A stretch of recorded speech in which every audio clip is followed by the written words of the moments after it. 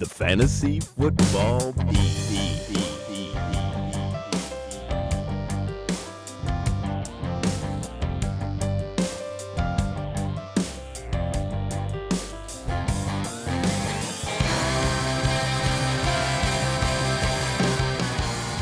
Welcome to the Fantasy Football Beat, the podcast that will never let your team die in darkness. I am Mike Hume. Hi, I'm Des Bieler, and if this podcast accomplishes nothing else, I hope it gives listeners a solid half-hour break from interacting with family members over Thanksgiving. Amen. And I am Scott Allen, and I am thankful that Bills coach Sean McDermott finally came to his senses and decided to start Tyrod Taylor over Nathan Peterman this week. Yeah, tough call by him. Yeah, that was really sketchy there for a second. He thought it would be the right thing to do, I think. Well, it is Thanksgiving week, so let me just be the first to say up front, to all our listeners out there, thank you. To all those who took the time to leave us a review on iTunes, Stitcher, and whatnot, thank you, and thanks even more for making so many of those reviews 5-star ratings. Your help is very much appreciated. This is a total labor of love for us. Des comes in early every Wednesday to record this and then stays late to edit it and produce it. Same with Scott on Sundays. So thank you on behalf of our listeners to the two of them as well. I guess thanks to Jeff, even though he ditched us this week. Yeah, but, really. Thanks for what? But that just Thanks means for nothing. that just means we get more of Scott, and that's always a good thing. So enough for the warm, fuzzy stuff. Let's get to it. Week 12 is here. It's Thanksgiving week. Let's start with the big idea. The big idea. Get him off your team. Drop him now. He could be the surprise of the 2017 season. That guy is a walking ACL tear. Oh, yeah, he's a major sleeper. All right, guys, the big idea this week is we are through the bye weeks. Hey! That big enough for you? News Finally. All right, next segment. Yeah. Finally, the bye weeks are over with. We don't have to worry about filling in for our guys as long as they're healthy. We don't have to plan ahead like, oh, maybe I need to pick up this dude so that 2 weeks from now I may get some use out of him. So then the question becomes, how should we reflect that in our fantasy strategy going forward? And I just think there are a couple of ways to approach your rosters now that we're through the bye weeks. The biggest one being just to get rid of those fringe guys. Yeah. Guys you keep around, you might need them in a pinch.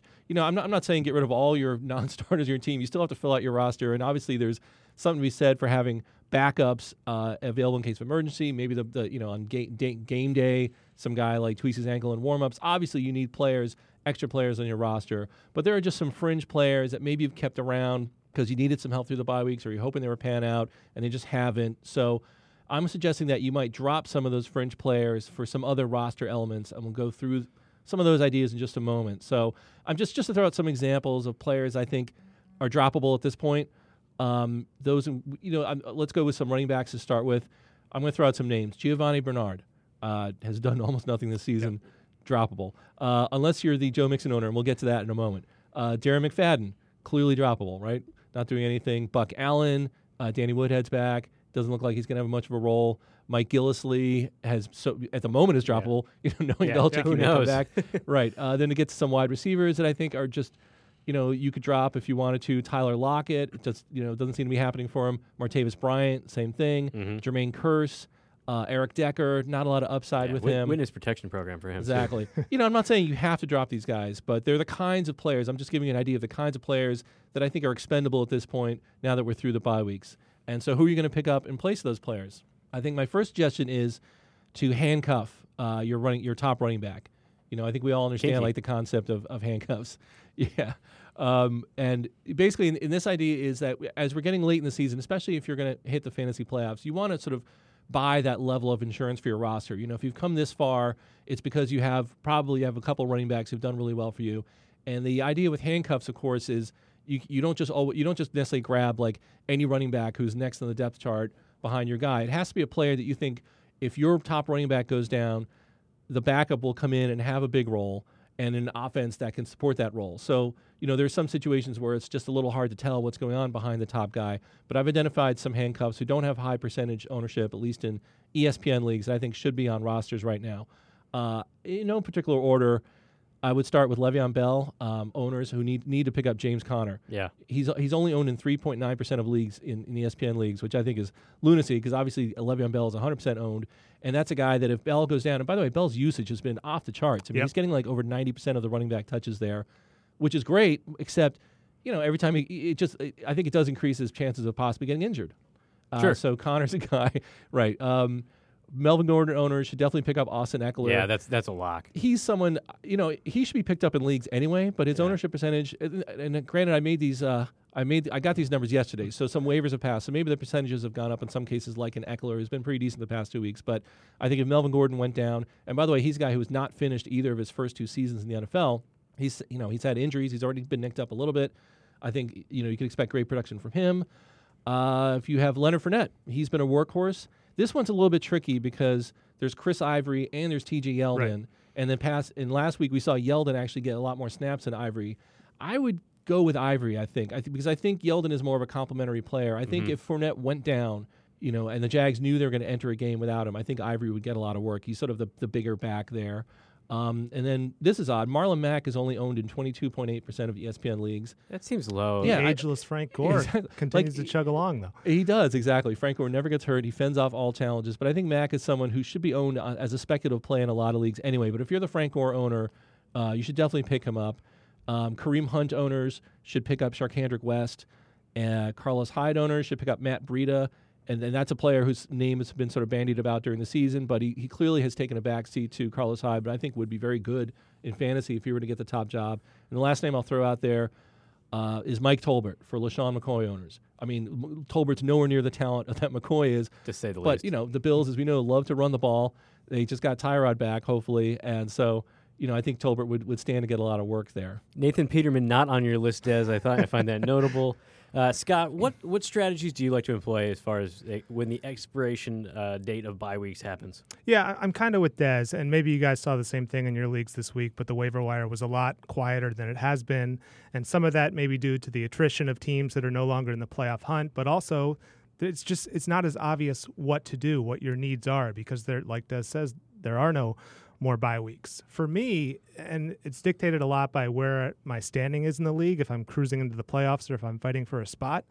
But for me, some of my attention honestly starts to turn to the next bye weeks, and I'm talking first-round byes in the playoffs and some concern about teams, and there aren't many this year, that are kind of rolling away from the competition. The Eagles may be the only example in the NFC at 9-1. Teams that may be considering resting starters come fantasy playoff time, which anywhere from week 14 to 17.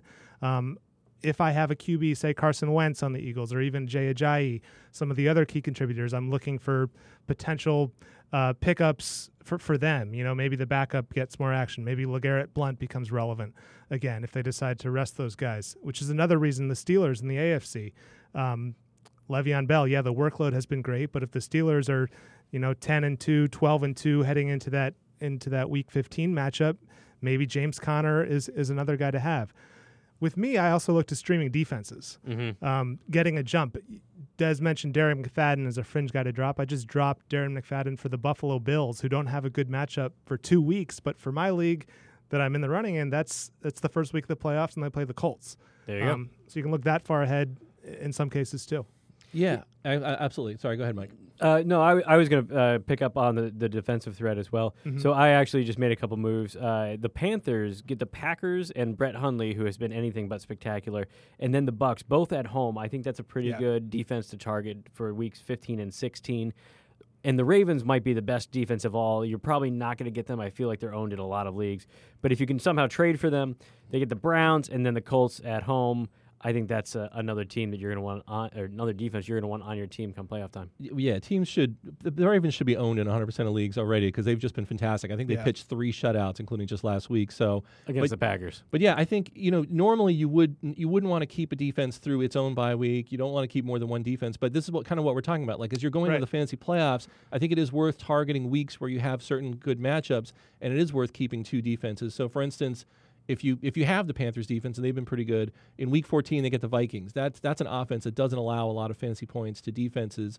A team with a good matchup that probably is available in a lot of leagues in Week 14.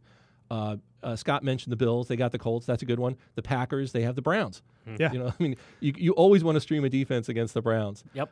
Likewise, in Week 15, if you have the Steelers defense, well, they're playing the Patriots. And if you have the Seahawks defense, they're already kind of hitting the skids. Their secondary is not what it used to be. They get the Rams. A good matchup that week is the Lions defense. I think is pretty widely available. They get the Bears. Yay. Right, and one more I'd throw out there, especially with how in flux the offense is there. They just fired their offensive coordinator. They made their second quarterback change of the year, the Broncos. Yep. They got the Jets, Colts, and Redskins coming up.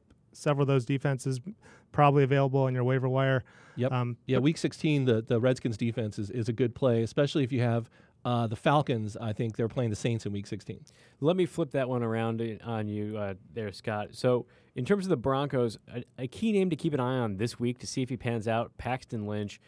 Broncos go with the quarterback change. They have established wide receivers. We know Demaryius Thomas and Emmanuel Sanders can play, can put up fantasy points. During the fantasy playoffs, weeks 15 and 16, Paxton Lynch is going to get the Colts and the Redskins, who happen to be the two most accommodating defenses in terms of points allowed per game. So if you want a high-risk, high-reward guy, and you can probably get him real cheap this week, get in on Paxton Lynch now, stash him on your bench, cut some of that dead weight Des was talking about, and hey, maybe it pays off. If he has 2 or 3 good games, that's a really good option during the playoffs. Yeah, I don't think that's a bad idea either. And I think it all depends on kind of, like I said earlier, where you are in the standings, where you are in the pecking order. If you're if you need to win 2 out of 3 just to get into the playoffs, I might take a chance on somebody else who will help you that you're pretty sure might help you this week, then roll the dice on Paxton Lynch, who, for all we know, could be the next Nathan Peterman. I know he has a little bit more strike your prior mouth. experience. Yeah, no, but he hasn't been able to get on the field yet, so that's not a good sign for him. But he does have good mobility, which you always like to see in a fantasy quarterback. But yeah, there's a lot to be said for even picking out good matchups for quarterbacks, especially when your guy has a tough one. I mean, in Week 14, Russell Wilson is at Jacksonville. I mean, Russell Wilson's been fantastic, but at Jacksonville, that's about the toughest assignment a quarterback can have. If you're scared of that, you maybe go with Tyrod Taylor. As we mentioned, Bills are playing the Colts. Colts are very accommodating defense. And I'm going to throw this name out. Don't call me crazy, but if Blaine Gabbert looks good again, and granted he played the Texans last week, and anyone looks good at him, he gets the Titans in Week 14. You know, it's not inconceivable. I am not necessarily telling you to bench Russell Wilson for Blaine Gabbert, but I'm saying if you're scared of the Jacksonville matchup, you know, he's a streaming option. Also in Week 14, Ben Roethlisberger. I'm moving on quickly before Mike just loses. I'm giving before he calls you crazy eyes. because you're a little bit crazy. But I had written down Blake Bortles in Week 15 against the Texans. Exactly, that is another option. Right, exactly. Same page. Right in Week 15, Russell Wilson again has a not very good matchup. He's playing the Rams. Yeah. You know, maybe you roll the dice again. If Blake Bortles, he hasn't been a complete disaster this season. He hasn't been good, but he does get the Texans, who are super duper accommodating quarterbacks. So yeah, right. That's a streaming option. Week 16, I'll just throw out one more bad matchup. Kirk Cousins gets the Broncos defense. You know, we've seen the Broncos not be exactly what they were, but they still have excellent cornerback play. If Jared Goff is out there, the Rams play the Titans. They've been very good for quarterbacks. And whoever's playing quarterback for the Vikings, whether it's Case Keenum or Teddy Bridgewater, they get the Packers that week. I'm not going to call you crazy, Des, but I am thinking of synonyms. Stock watch. Stock watch. We're looking up, we're looking down. It must be time for Stock Watch. Des, a little Fitzmagic to get us started. Let's do it. Yes, Fitzmagic, a.k.a. Ryan Fitzpatrick. He has a real name, yes. For anybody who's somehow not aware of what we're talking about, in which case, I'm not sure why you even listen to this podcast, but we thank you very much for doing so. Leave a review. Yes, please do. Exactly, 5 stars for explaining who Ryan Fitzpatrick is. He went to Harvard. You know, the stock isn't. It's stock up mainly because he might just finish out the season for the Bucs. I mean, this shoulder injury for Jameis Winston is lingering. He's definitely been ruled out for Week 12. You know, and the Bucs, they're at 4-6, and this is after winning a couple games. I mean, they were 2-6 a couple weeks ago. Their season really looks like it's kind of a lost cause at this point. Another loss or two really eliminates playoff contention for them. So I don't know if they'd really have any good reason to bring Jameis Winston back, even if his shoulder shows signs of improvement. You know, in the meantime, Fitzpatrick has always been a guy, you don't want him for the long term, but he's capable of coming in and lighting things up on a sort of a temporary basis. We saw what he did last week against the Dolphins, 275 yards passing, 2 touchdowns, no interceptions. He's got some mobility. Now they play the Falcons, who just got roasted by Russell Wilson. You know, in 2.5 games, basically, since taking over from the injured Jameis Winston, Fitzpatrick had 7 touchdowns against 3 interceptions. So he's taking reasonably good care of the ball. You know, and I just think, you know, if you're desperate at quarterback, or we just talked about playing the matchups, he's a guy you can play the matchups with, certainly this week if you have other issues at quarterback. One correlating stock down off this, though, Cameron Brate has totally disappeared since Fitzpatrick took over. I'm a little worried about him going forward. He's fallen off the map. But the other thing about Fitzpatrick is the Bucs have just apparently lost all ability to run the ball. Yeah. I mean, I wasn't, I could do stock down on Doug Martin for sure. Oh, man. Oh my God, 19 carries for 38 yards last week. Total disaster. So if the team can't run the ball, and they have guys like Deshaun Jackson and Mike Evans, and in theory, Cameron Brate, O.J. Howard got a few looks. So there are weapons out there. Let's move on to LaShawn McCoy. I just mentioned him in the previous segment. Looked really good last week against the Chargers, despite the awfulness of Nathan Peterman. He actually scored a touchdown in the first half of that game, ripped off a couple of big yardage plays, finished with 114 yards and only 13 carries, scored 2 touchdowns, including a receiving touchdown. You like to see that. And this is after 2 down weeks. Now, obviously, it's not news that LaShawn McCoy is good at football, but he looked pretty poor the previous 2 weeks. And then with this whole Peterman business, you weren't sure where the offense was going to be. But now that they've reinstalled Tyrod Taylor, and running quarterbacks tend to give a boost to their running backs anyway, I think things are looking up for McCoy. Also, it helps that they get the Chiefs this week. In 4 of the past 5 games, the Kansas City has given up a lot of fantasy points to running backs from the Steelers, Raiders, Broncos, and Giants. So, I think there's good reason to think McCoy could have a prettle good week here. Yeah, they gave up a lot to Orleans Darkwa last week. Orleans Darkwa. Yep, very Absolutely. usable. And then Saint Darkwa. I like this pick, though, Des, especially looking ahead. I mean, talking about the stretch run. After the Chiefs, the Bills get Indianapolis, Miami, New England, and then Miami again. Very favorable schedule for McCoy. Yeah, I mean that was what was so infuriating about the benching of Tyrod Taylor to begin with, because the Bills were in the playoffs. They were in the playoffs, and then for our own selfish reasons, the Bills' schedule the rest of the way is fantastic. Like, just leave him in there. Let us take advantage of it. All right, so if you got McCoy, you're definitely going to keep riding him for the rest of the season. Dak Prescott, though, a lot of teams going to be starting him, and doesn't look too good lately. No, his stock is down, and I wouldn't be the first to point out that some of this has to do with the loss of Tyron Smith, our star left tackle, who's been back to practicing this week. If he gets back on the field, that will obviously be a huge boost to Dak Prescott. But at the same time, they're playing the Chargers, who have an excellent pass rush. With Joey Bosa and Melvin Ingram, they can defend on the back end. Casey Hayward's an excellent cornerback. So they're a bit of a tough matchup regardless, even if Smith is on the field. And then you look at what Prescott has done recently, kind of fallen back to earth. Yeah, not much. And it was so impressive the way he was playing earlier in the season, and just picking right up from his rookie season, where I'd said earlier, I don't think he can play better than he did as a rookie. He was so efficient, and he just went right back to it. But we've seen it fall off in recent weeks, especially last week against the Eagles. I mean, it was a bit of a disaster. He only had 145 yards passing and 3 interceptions. But if that was just one time, you might say, okay, well, that can happen. But, in 3 of the past 4 games now, he's thrown for less than 180 yards with 0 touchdowns. So it's a bit of a trend for him. The weapons aren't great out there. So, I'd say until further notice, stock down on Dak Prescott. Yeah, I think they're going to really have to run the ball effectively against the Chargers, because if they get into some of these 3rd and long situations, Bosa's just going to tee off on him. I think it's going to be a long day on Thanksgiving for the Cowboys. I think you're right. And one interesting thing that Prescott said this week, and this might lead into a small stock up for Cole Beasley, in that he said he's got to do a better job with or without Tyron Smith of taking the underneath passes. You know, looking too often deep for Des Bryant and Terrence Williams. Possibly a little bump up for Cole Beasley if he's actually able to do that. He probably won't have a lot of time against the Chargers. All right, so we talked about the Chargers' impressive defense. No defense more impressive than the Jaguars, which means probably bad things for their opponents going forward, Des. Yeah, absolutely. Well, and the Jaguars, as we've noted a few times, have been just murder on opposing passing attacks. But, for the first half of the season, they were a team that you could run against. But that has not been the case lately. They haven't allowed more than 69 yards on the ground since Week 6 and just allowed 1 rushing touchdown in that span.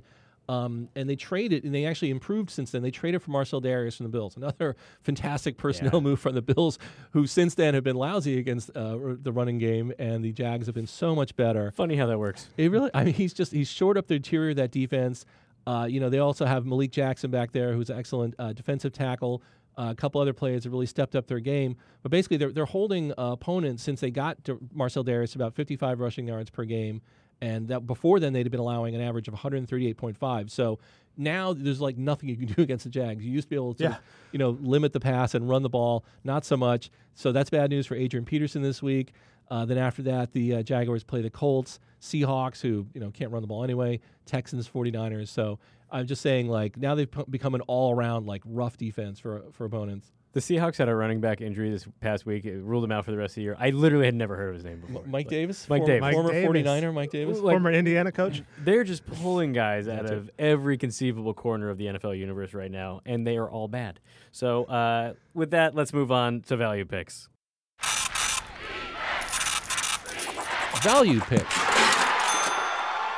Scott, why don't you get us started? I noticed we are paying a ton of attention to the Dallas Cowboys this week. We are. This podcast is going to be irrelevant after Thanksgiving, right? The Thursday matchup for the Cowboys. We talked about stock down for Dak Prescott. I think the Cowboys offense could struggle, but I like Alfred Morris this week as a value pick. 4.8 yards and 5.4 yards per carry in his last two games, and Cowboys playing from behind in both of those matchups. I think they have a chance at home on a short week to get ahead. I think they're going to try to take some of the pressure off of Dak Prescott and win this game on the ground. And it's clear, I think, from the past 2 weeks that he is the better option among, Darren McFadden has been not involved at all, but he was the guy last week, not Rod Smith. I would start Alfred Morris with confidence this week. Yeah, it certainly seems like he's going to be the guy, and if Tyron Smith is back, as Des alluded to earlier, I think that will be a big step in the right direction for the Dallas offense, particularly the running game. Yeah, it'll depend on game flow. I think Rod Smith has had more snaps than Alfred Morris in both the past 2 weeks, and he's clearly more involved in the passing game. So if the Cowboys fall behind in this game, and the Chargers are just there's such a range of possibilities. I feel like they're one of those teams like you have no clue what Chargers team you're going to get from week to week. And how often has that been the case under Phillip Rivers? Like that whole era, has always been this up or down, hit or miss, Right. You never know what you're going to get. If you get good Chargers and they jump out to a lead, then it could be bad news for Alfred Morris. But yeah, the Cowboys would love nothing more than just to pound him repeatedly at that good pass rush. That's one of the ways to limit a pass rush is to be able to run the ball effectively. All right, so we know for a fact that the Colts are not good at defending the pass.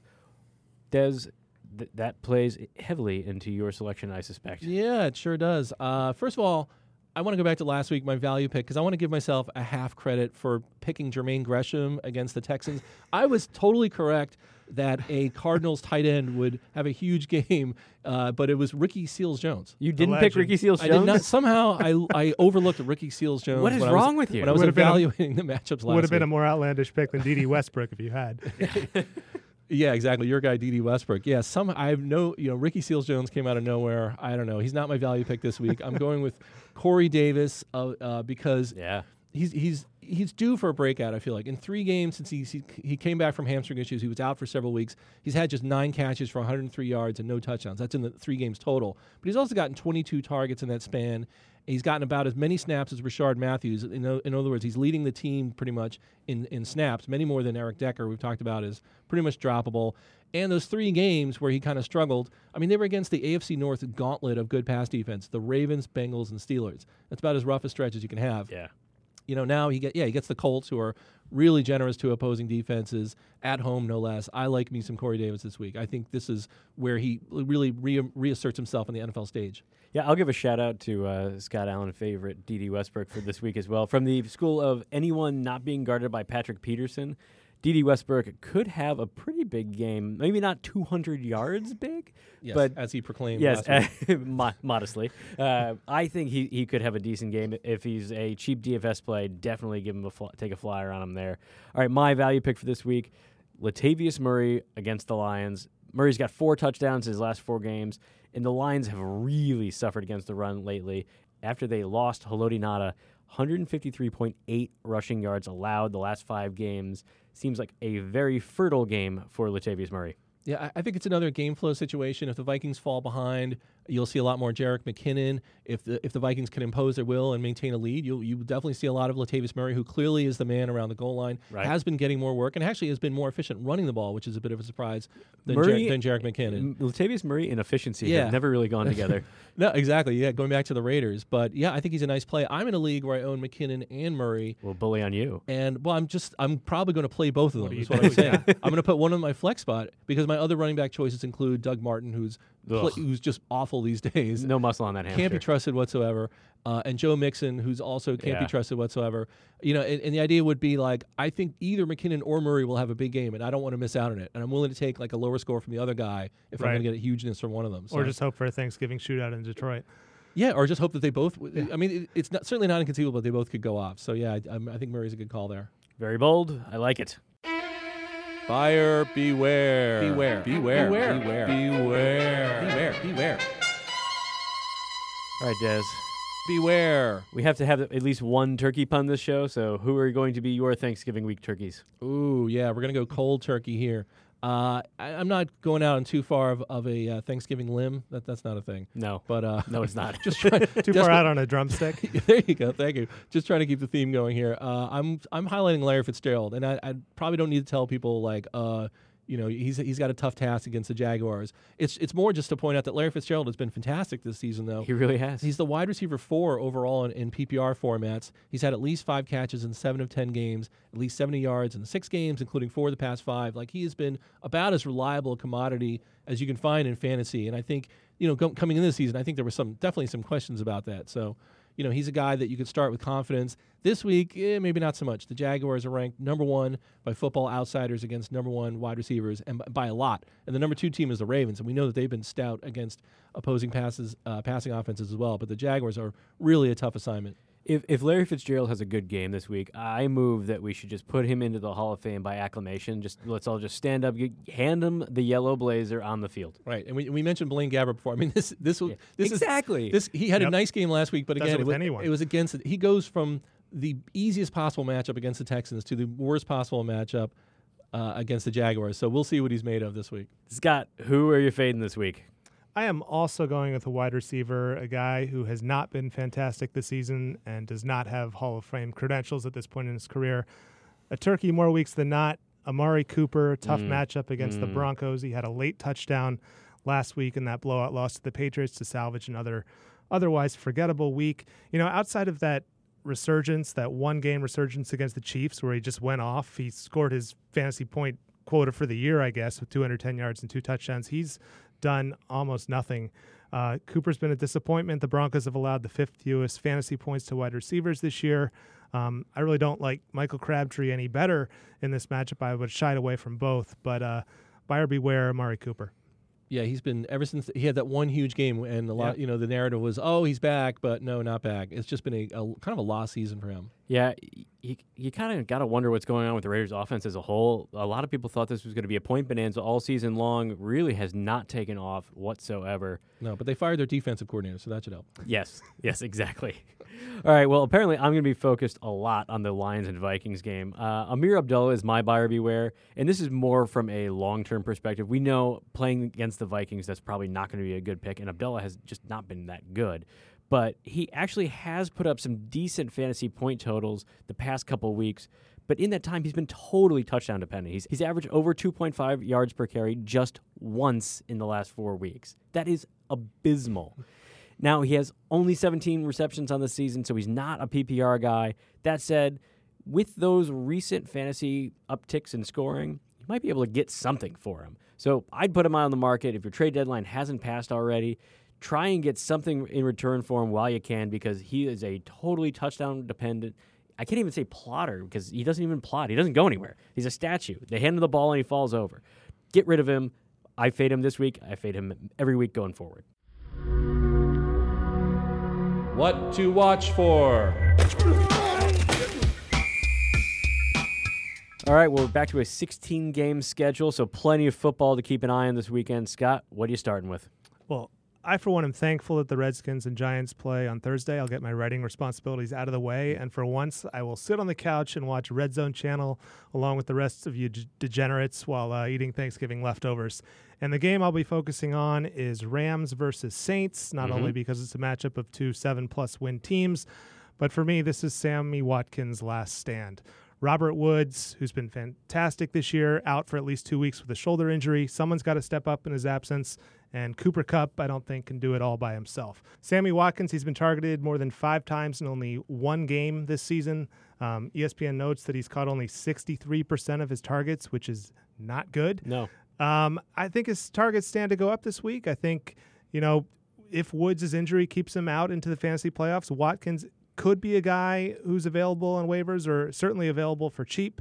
I'm watching how that Rams offense performs without Robert Woods. Yeah, the Woods injury could be very big for Sammy Watkins. It's been a huge disappointment, but the main reason is because he just hasn't been a big part of that offense. Yeah. I think there's still a chance that if they've been using him all this time to be a decoy and to kind of siphon away the best cornerback for the other team, they'll still do that. In Cooper Kupp, and somebody else will still be the beneficiaries. I mean, it just seems like Jared Goff doesn't really like to throw the kind of routes that they have Sammy Watkins running. I mean, I think there's a systematic thing here, but at the same time, yeah, Woods going down could easily encourage the Rams to make more of a point of getting the ball to Watkins. You mentioned the Redskins-Giants game. That's what I'll be watching this week, tomorrow, partly because I think that'll be the game I'll be able to watch the most of. We're going to a couple of different events on Thanksgiving, one of which... Schmoozing. Yeah, Nice. well, you have multiple families. You got to make the rounds. And earlier in the day, I'm not sure if there's even going to be a TV where I'm going, so I'll be looking at my phone. Where are I you guess. going without a TV? Yeah, some people are like that. But obviously there are some storylines that are really interesting as far as the Redskins offense is concerned, namely Samaje Perine. Yeah, or what's left of the Redskins offense. Yeah, I mean, they're dropping like flies over there. And their offensive line is always a major concern. Now they lost their center. They may not even have their backup center. Right. It's a disaster over there. Yeah, so and this against the Giants front four that can do some damage with JPP and Olivier Vernon and Damon Harrison. So we'll see how they hold up. But I am interested to see if Perine had a really good game last week against the Saints. Can he keep it up?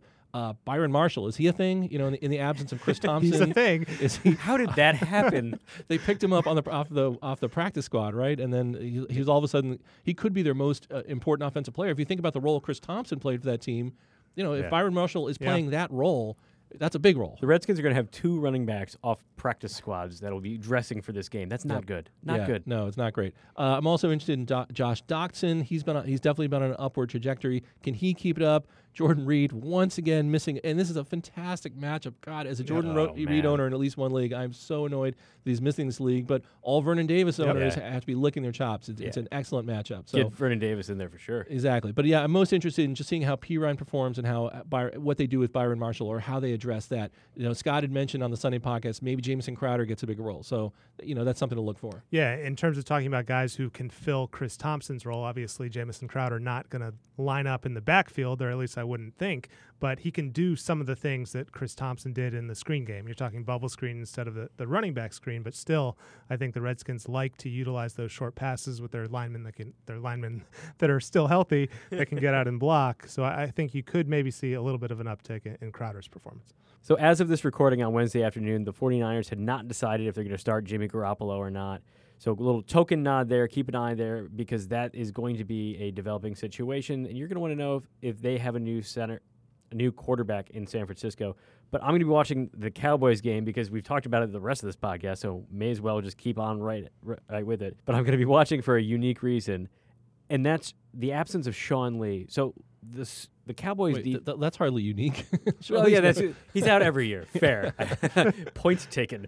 That said, the Cowboys' defense, with and without him, is an entirely different proposition. So if you are going to be owning fantasy players playing against this Cowboys defense, as long as Sean Lee's not in there, it is very, very good. Mike Sando tweeted out some numbers, and they are very, very stark. So without Sean Lee, they have allowed 15 touchdowns. With him on the field, they've allowed 10. They have only gotten 6 sacks when he's not on the field, 22 when he is. 5 interceptions with Sean Lee, none without.